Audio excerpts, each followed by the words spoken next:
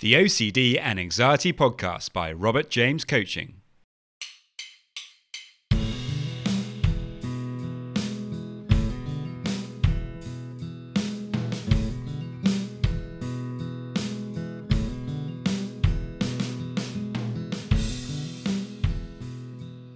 Hello and welcome to the OCD and Anxiety Podcast, where we explore how to have a more positive relationship with anxiety disorders, taking back control so that you can start living the life you choose and not the one chosen by your fears.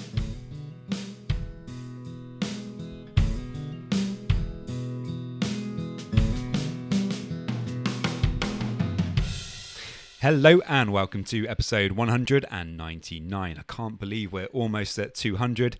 Time is absolutely flying by, and if you are struggling today with OCD or anxiety, then you can get a free session with me. To get that, you can head over to my website, www.robertjamescoaching.com, and there you can use my Calendly to book yourself the free session, or you can send me a message directly there as well. In today's podcast, we're going to be talking about where to get started when you're trying to overcome OCD. It can be so confusing at times when you're really struggling to even know what things you should be doing first, and if you're doing exposure work, how to kind of choose the right kind of exposure. So today we're going to be talking about all of that. If you find the podcast helpful, it would be great if you could head over to Instagram and follow and like there. My Instagram handle is at Robert James Coaching UK. And if you could also subscribe on your podcast app of choice, that really does help the podcast as well. So many thanks, guys, and I hope you enjoy.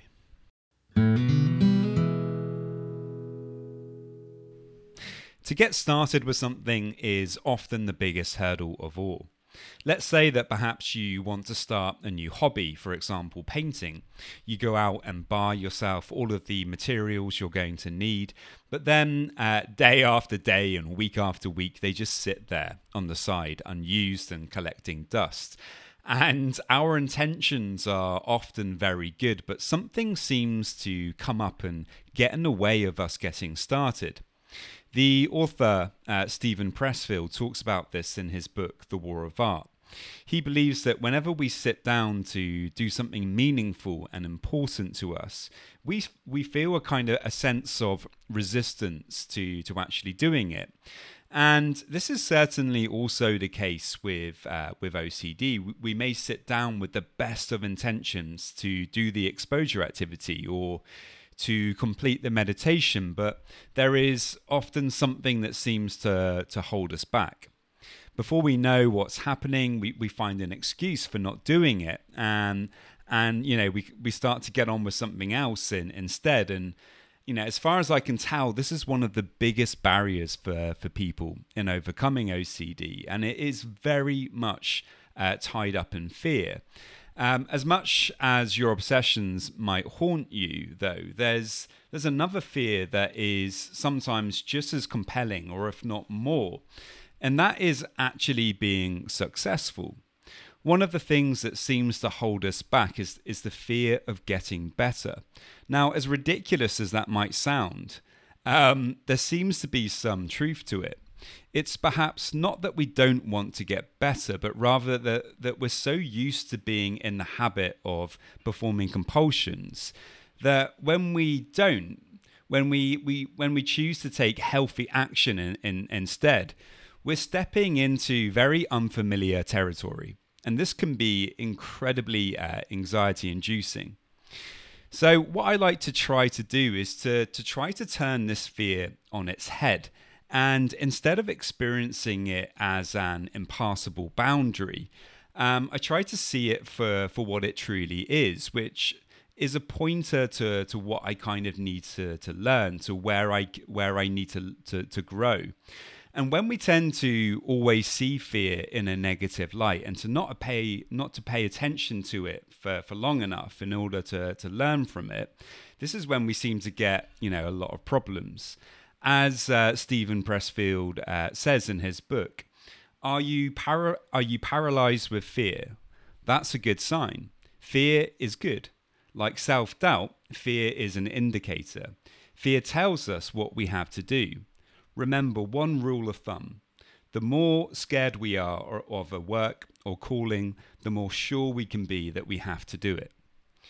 Now, this can be a good thing or a bad thing. If you're able to see what he just says there from a kind of more of a spiritual perspective of facing up to something difficult and being able to lean into that discomfort and overcome it, you can actually, take something very positive from that. Even if you're not spiritual, of course, you can still look at the OCD and the anxiety that it produces, and even the fear of success that it may produce, and make a conscious decision to slowly start trying to deal with that fear, to see it as a challenge rather than as a immovable barrier to your success.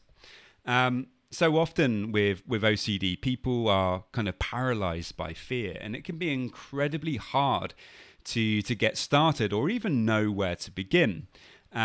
So perhaps, you have your art supplies all out on the table, your paintbrush in hand, but you can't quite bring yourself to take the first stroke.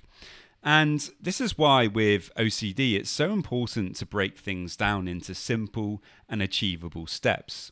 You don't have to paint that painting in one day. And in fact, if you try, you are very likely to run into all sorts of problems. It's so much better if you can start off small. Find something that you can do but still don't really want to do, and try to make sure it's something that only gives you a small amount of anxiety, something that that you can do with a bit of effort. And if you can allow yourself to feel that fear that this activity produces, or the place that you go to or the person that you see, really try to focus on staying with that feeling and allowing yourself to just be with it and learn about that feeling. This feeling, it may be horrible, it may be very difficult to deal with, but if the activity or the thing or the place you go to or the person that you see only gives you a very small amount of anxiety, then this is an opportunity for you to kind of play with that sense and to develop more comfort with it.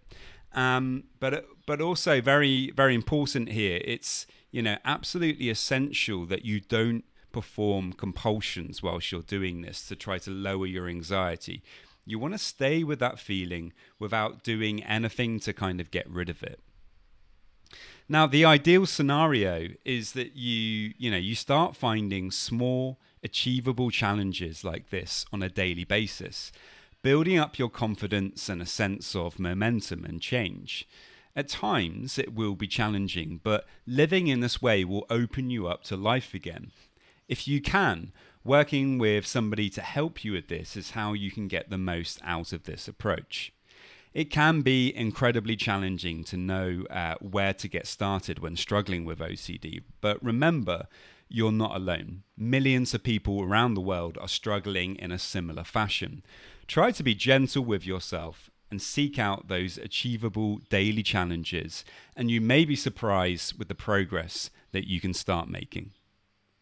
So there we go, guys. I hope that you found that helpful today. As always, if you want to get in touch with me, if you want to do the free session or any other questions that you have, then do please let me know. Many thanks. Just a quick reminder that if you want to get a free session, all you need to do to get that is to head over to my website, www.robertjamescoaching.com, and there you can leave me a message and we can arrange the free session. And now just a quick reminder of my disclaimer. Any information that you view on my website, Instagram page, Facebook group, or anywhere else online, or any information that you listen to on the podcast is for informational purposes only and is not intended to be a substitute for actual medical or mental health advice from a doctor, psychologist, or any other medical or mental health professional.